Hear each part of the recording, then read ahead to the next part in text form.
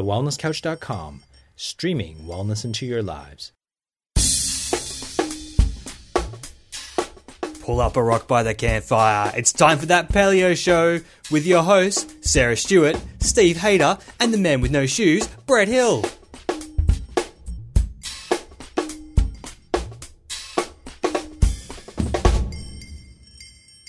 Welcome to That Paleo Show, making the paleo lifestyle easy and accessible for everyone. I'm Sarah Stewart. I'm Steve Hayter. And I'm Brett Hill.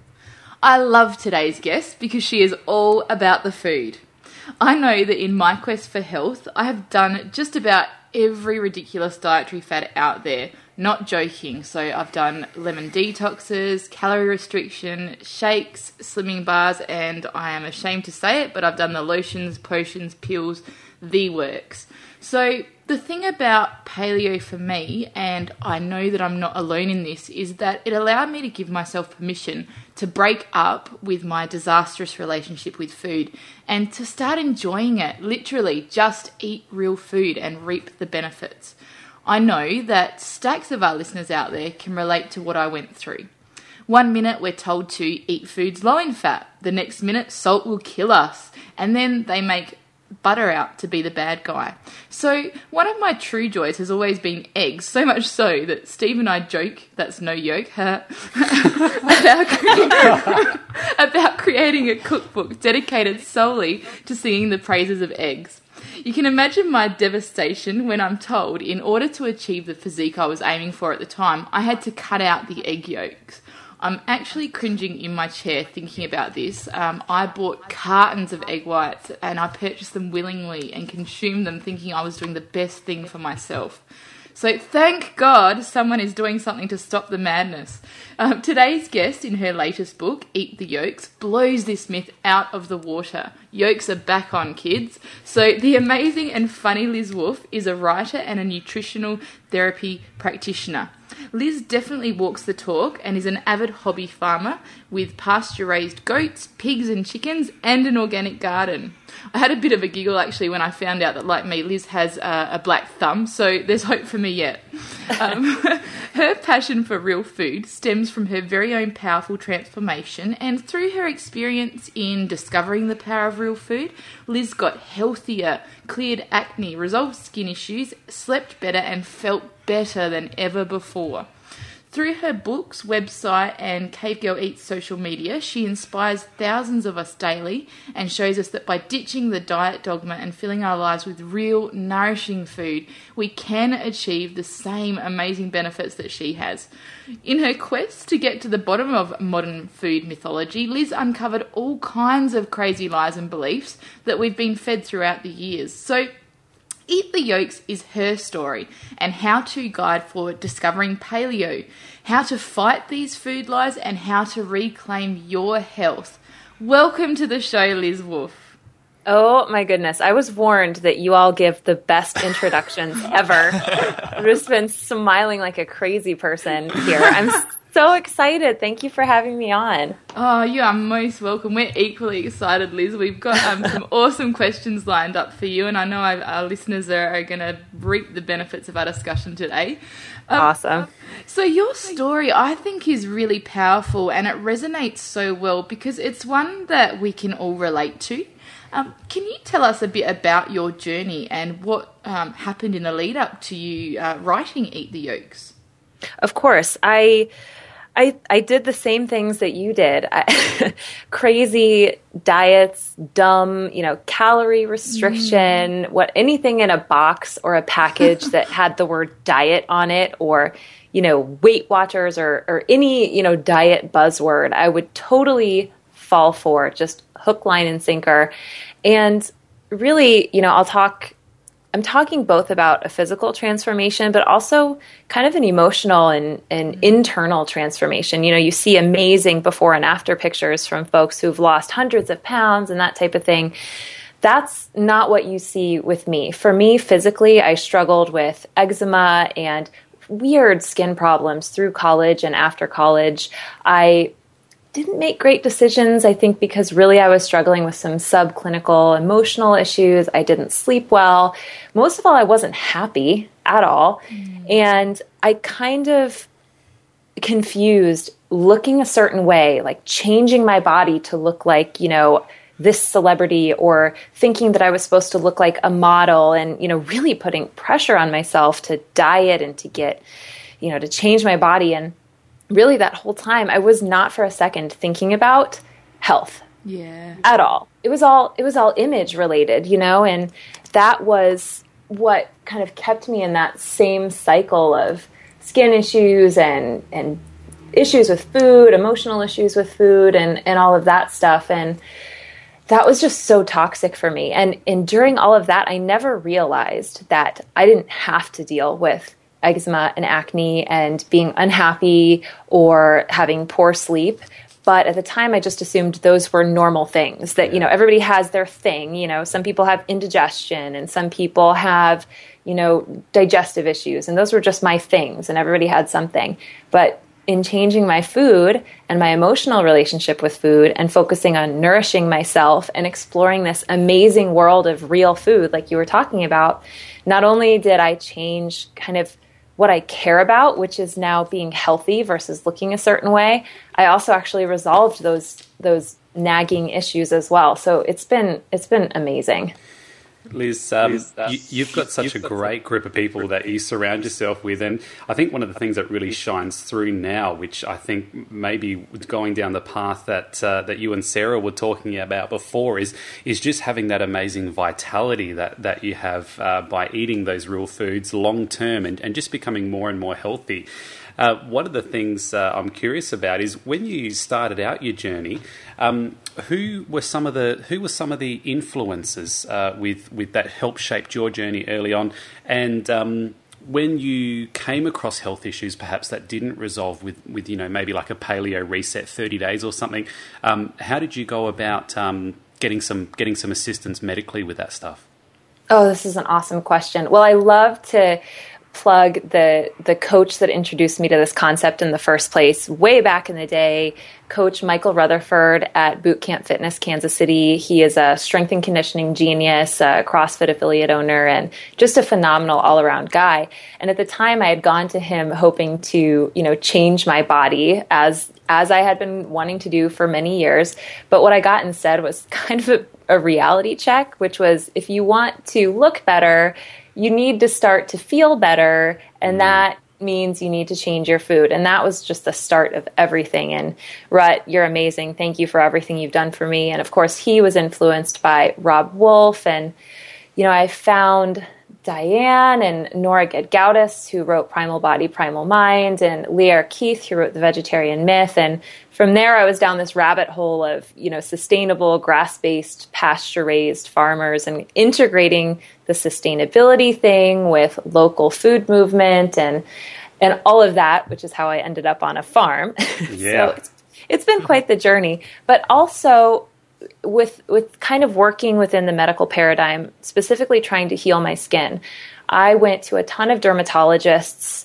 I begged one of them to put me on Accutane, which is a really, really potent and controversial drug. It's serious. And at the time, I didn't understand that. I just felt like you could hammer your body with medications with no consequences. And I think now we understand, like with antibiotic resistance, we understand that there are consequences to trying to patch up problems that maybe are happening because of a poor diet or lifestyle with medication. It's a Band-Aid that doesn't treat the root of the problem. So I actually, after many years of being prescribed all kinds of different topical stuff for my skin, I just slowly ditched everything and realized that if I was working on nutrition, digestive health, and using non-toxic products on the outside of my body as well, that seemed to be far more powerful and a much better long-term solution. Love it.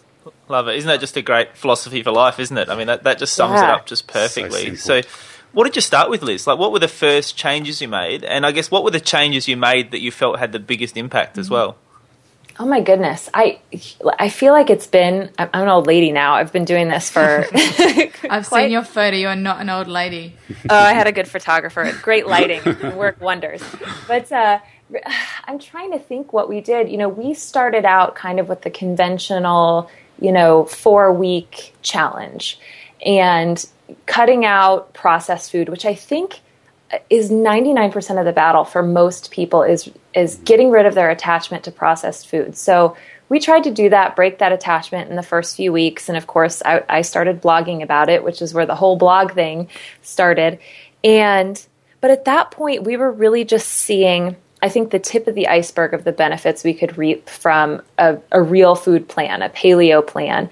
And while a lot of things improved, I still had skin issues. So I felt better. I was sleeping better. I just felt really good about what I was doing, what I was learning.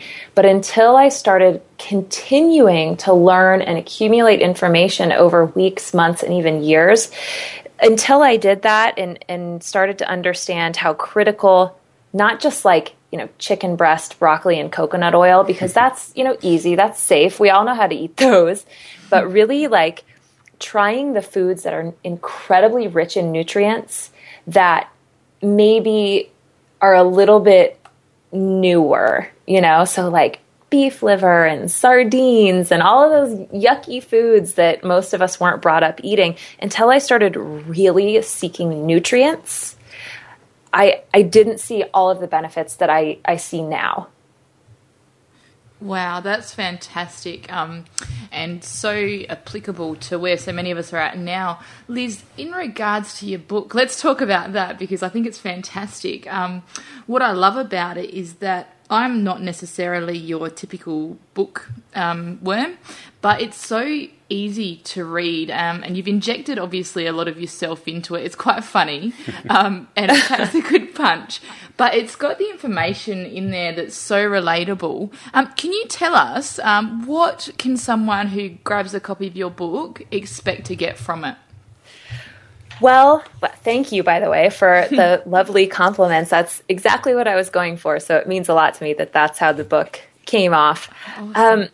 So what this book is, this is not a recipe book. I think that we have some incredibly talented people doing beautiful cookbooks and teaching people like me how to cook. But I am no chef. And what I'm really interested in is how the heck we got to this place of relying on fake food and corporations and our government to tell us how to be healthy.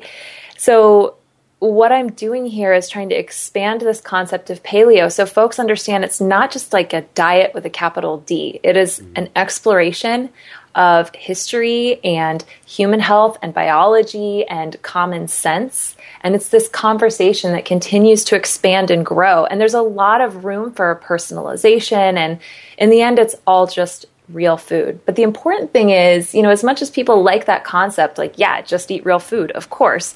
Obviously, that sounds great. But what is real food? Well, when somebody tells you real food is egg yolks, animal protein, and giving up whole grains in favor of like starchier vegetables, they're like, wait a second, isn't that bad for me?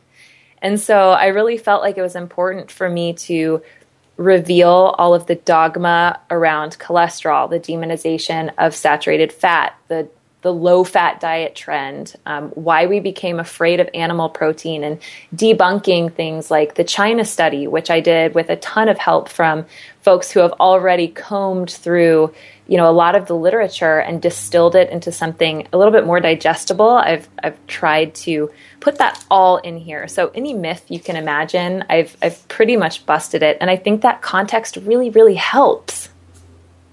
Yeah, and that's what I loved about your book, Liz. Like it's like you've just taken those kind of hot button topics that exist in the paleo world and those kind of questions and challenges that get thrown at paleo people, and you've just like ticked them off one by one and just nailed them. And I reckon that's really cool. So perhaps we can delve into some of that for our listeners. And I'd love to start with talking about the saturated fat, because that's obviously been in the news a bit lately. There's been some more research coming out just recently that's hit a bit of media, at least down here in Australia.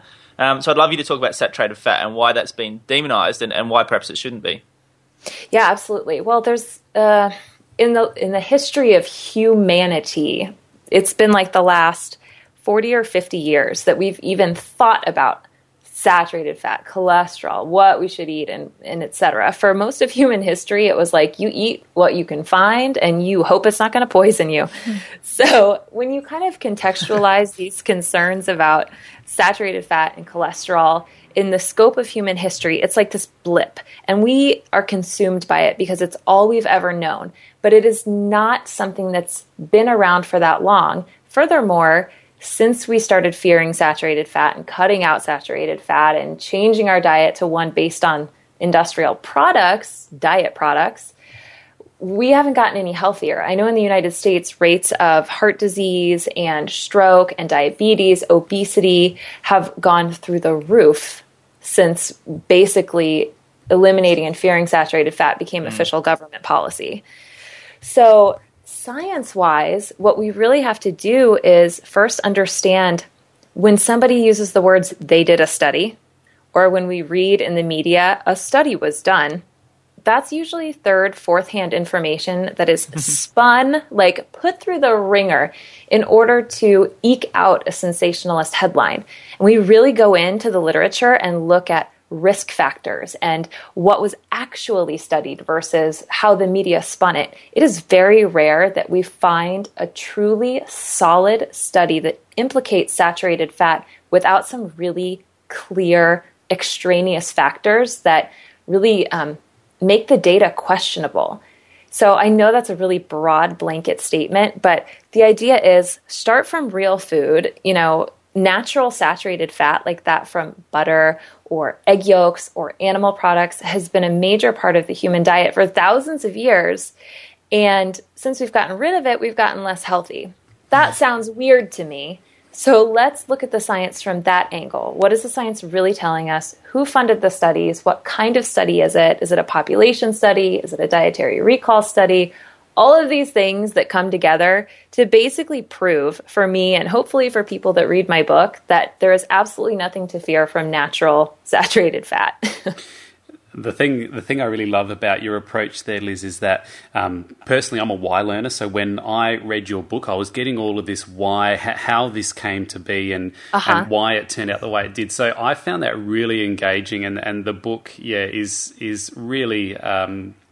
You can't put it down in that respect. So I was interested to know from you, through your research and trying to uncover why some of the things happened the way they did with regards to nutritional mistakes we've made in the past. What were some of the biggest whoppers that you found, like with regards to like corporate agendas and dirty tactics like that you discovered along the way?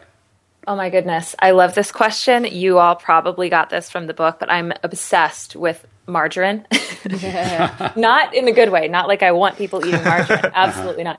But margarine is like this microcosm for everything that happened to our food system over the course of 50, 60 or more years that brought trans fats into the food supply, that set the foundation for the vegetable oil industry to become this huge enforcing entity in dietary choices. So I talk a lot about vegetable oils, right? We're told that they're healthy, like we should eat canola oil.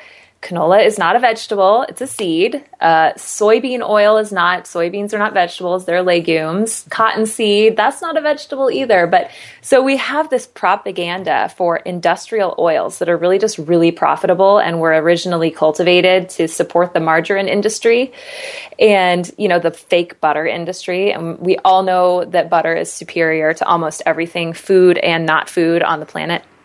But so we have these quote-unquote vegetable oils that aren't even made from vegetables, that are just cheap commodity products that can be sold, byproducts like soy lecithin is in everything. Soybean meal goes to factory farms.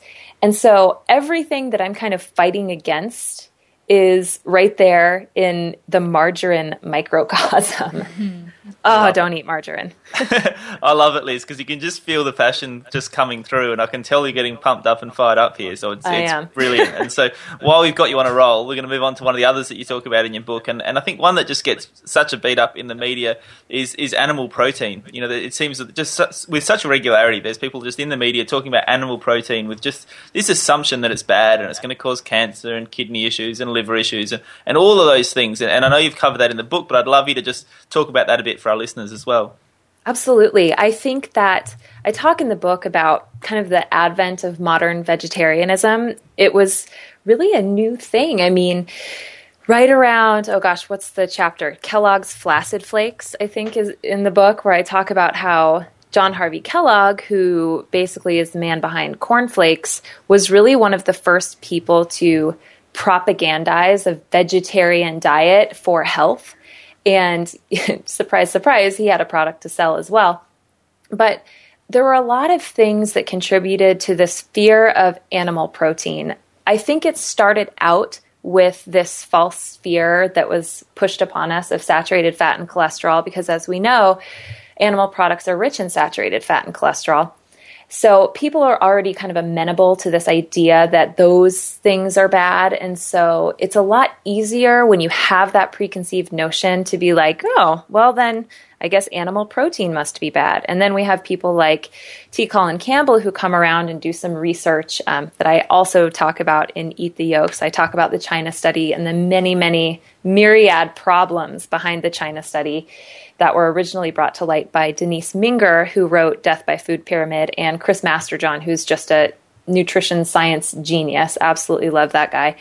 But I think we were more amenable to fearing animal protein because we were already afraid of cholesterol and saturated fat.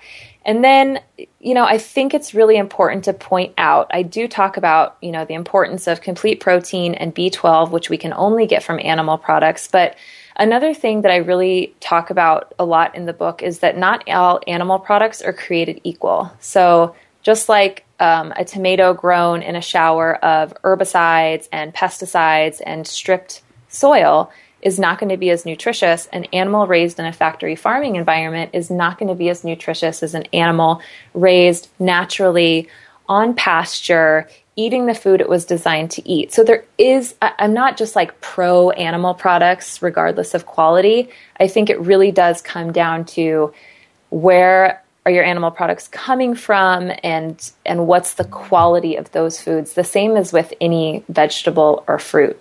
So there's a ton of angles to this issue, but really, I think I did a pretty good job addressing all of them in the protein chapter. What do you guys think? Totally. I would absolutely stick in that. Nailed it.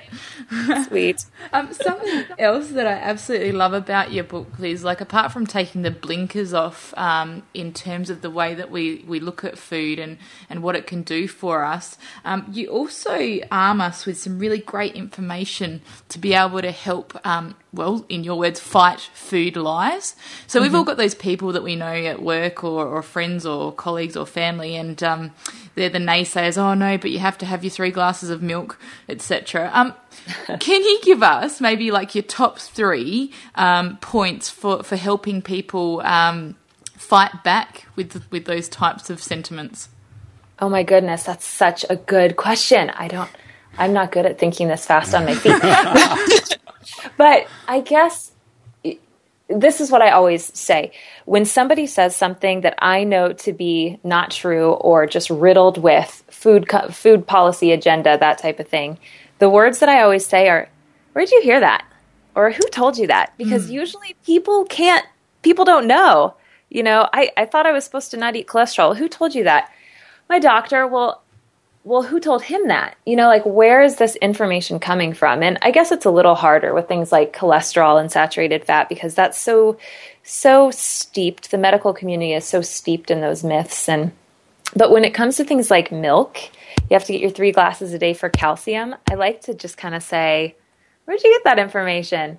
Oh my gosh, but listen to what I heard about the campaign for Got Milk in the United States that was basically a driving force behind the factory farming dairy industry. I don't know. I mean, gosh, that's such a good question. And I wasn't Wasn't ready for it. Let me think. I think you've done a pretty good job as so far. Yeah, I love I think you did it well, Liz. Yeah. It kind of reminds me of the answer from one of my favourites. He's a guy who's a Canadian chiropractor called James Chestnut, and he always says, "Oh, that sounds interesting. You know, where's the study, and can I have a copy?"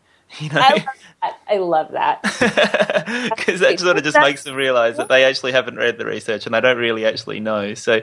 Liz, you spoke quite a bit in your book about nutrients and, you know, vitamins A and K and D and omega-3s and those sort of things. And I'd love you to talk a little bit about, you know, what your take is on those and how much of that we can get from real food and whether we need to supplement and those sort of things. I'd love to hear your perspective on that.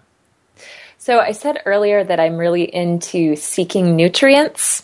And that's why I had a chapter devoted to nutrients. I talk about calories in there, but I think one of the biggest pitfalls in modern nutrition is that we talk too much about calories, but we never talk about what comes with your calories. So that's why I'm really probably unhealthily obsessed with nutrients, but not a bad thing to be obsessed with. So that's why I put this chapter on nutrients in there, because I really want folks to think about food in terms of how it's nourishing our bodies and what it's actually giving our bodies to work with versus just thinking of it as like calories in, calories out. Because to even generate energy, which is what we're actually talking about when we're talking about calories, your body needs B6, magnesium, all kinds of nutrients for the generation of energy. So it always comes down to nutrients. And I talk about the fat-soluble vitamins, vitamins A, D, and K, because I really think in this low-fat diet craze, we forgot about them. We forgot about the nutrition that comes with fat, and I think that we suffered for that. I really do.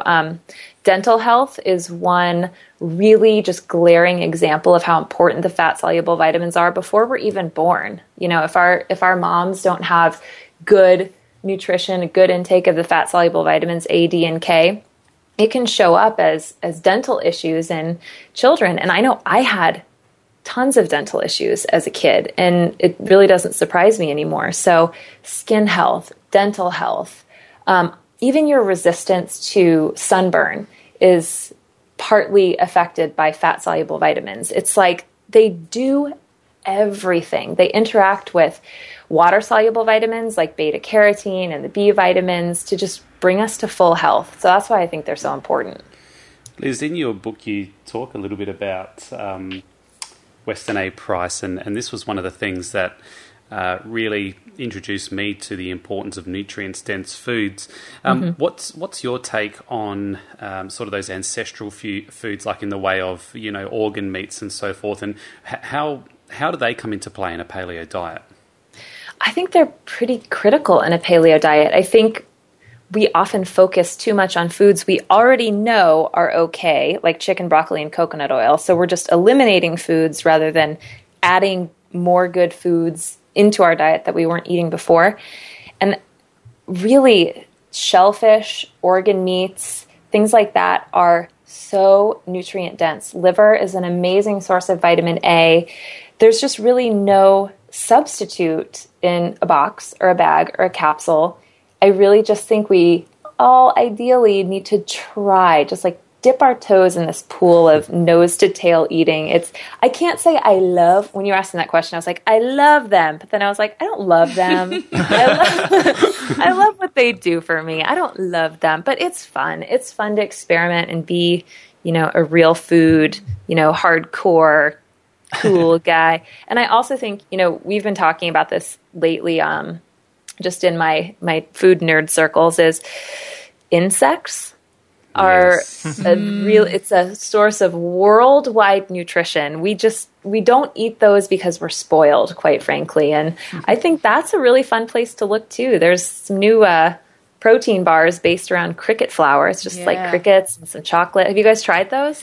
We haven't tried the protein bars specifically, but we have a fantastic nutritionist over here who was looking into that. But yeah, we've starting to see stuff pop up on Instagram around protein bars from cricket flour and stuff. And you're right, from a sustainability point of view and bang for buck, it sounds amazing. Hey, Steve, I'm just going to chuck something out there, mate. But I think when we get to Cave Camp, we're going to have to actually try some crickets. And we might even have to record it and put it on YouTube, I reckon. Wow, Yes. get Craig. So done. Liz, we've got our girl who does the crickets who's coming to our cave camp, and she's going to help us out with the food. And so I think we're going to have to definitely commit to giving it a go, I reckon. Cricket Can you flour guys go bliss first? bombs. Hey, so Liz, just to sort of wrap it up a little bit, I love the conclusion of your book where it's sort of, you just go through and talk about where we've been, where we're going, how we got there, and then finally where to begin. And so I thought, just to wrap it up, that where to begin would be just a great spot for our listeners, just to give them some basic tips of, okay, you've got this great info, what's the next best thing to do from here? Where should they start? Just start. I mean, really, you don't have to know everything immediately. Just one step in the right direction. Be patient with yourself. Be persistent. Keep learning. Just start somewhere. It doesn't matter where. Yeah. And what about for those of our listeners who are already into it? Like, what's one extra thing that you reckon most paleo people could add in to do even better? Eat some liver. Whoa. Oh, boom. Right there. Can we just edit that out? Thanks. liver. No. Some sardines and some liver, and you know what? The lifestyle stuff too.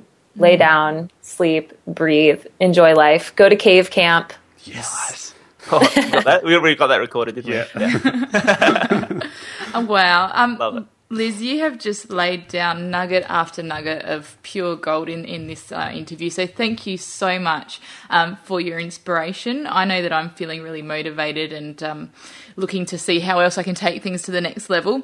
For our viewers at home, make sure you grab a copy of Liz's latest book, Eat the Yolks, and you can get this by clicking on our Facebook link or by hitting the We Recommend link on our website at thatpaleoshow.com. For those of you that like what you heard today, and who wouldn't, if you're looking to accelerate your health journey even more, everything you need from books to skincare help and podcasts that tackle all of your wellness questions, it's all available at the home of Cave Girl Eats. Go to www.realfoodliz.com. She's just recently changed her name across, so it's realfoodliz.com. While you're there, you can also sign up for exclusive subscriber-only posts delivered straight to your inbox every Monday. So there you go. It's totally free and a totally awesome way to kick off your week. Everyone wants a little piece of Liz in their inbox.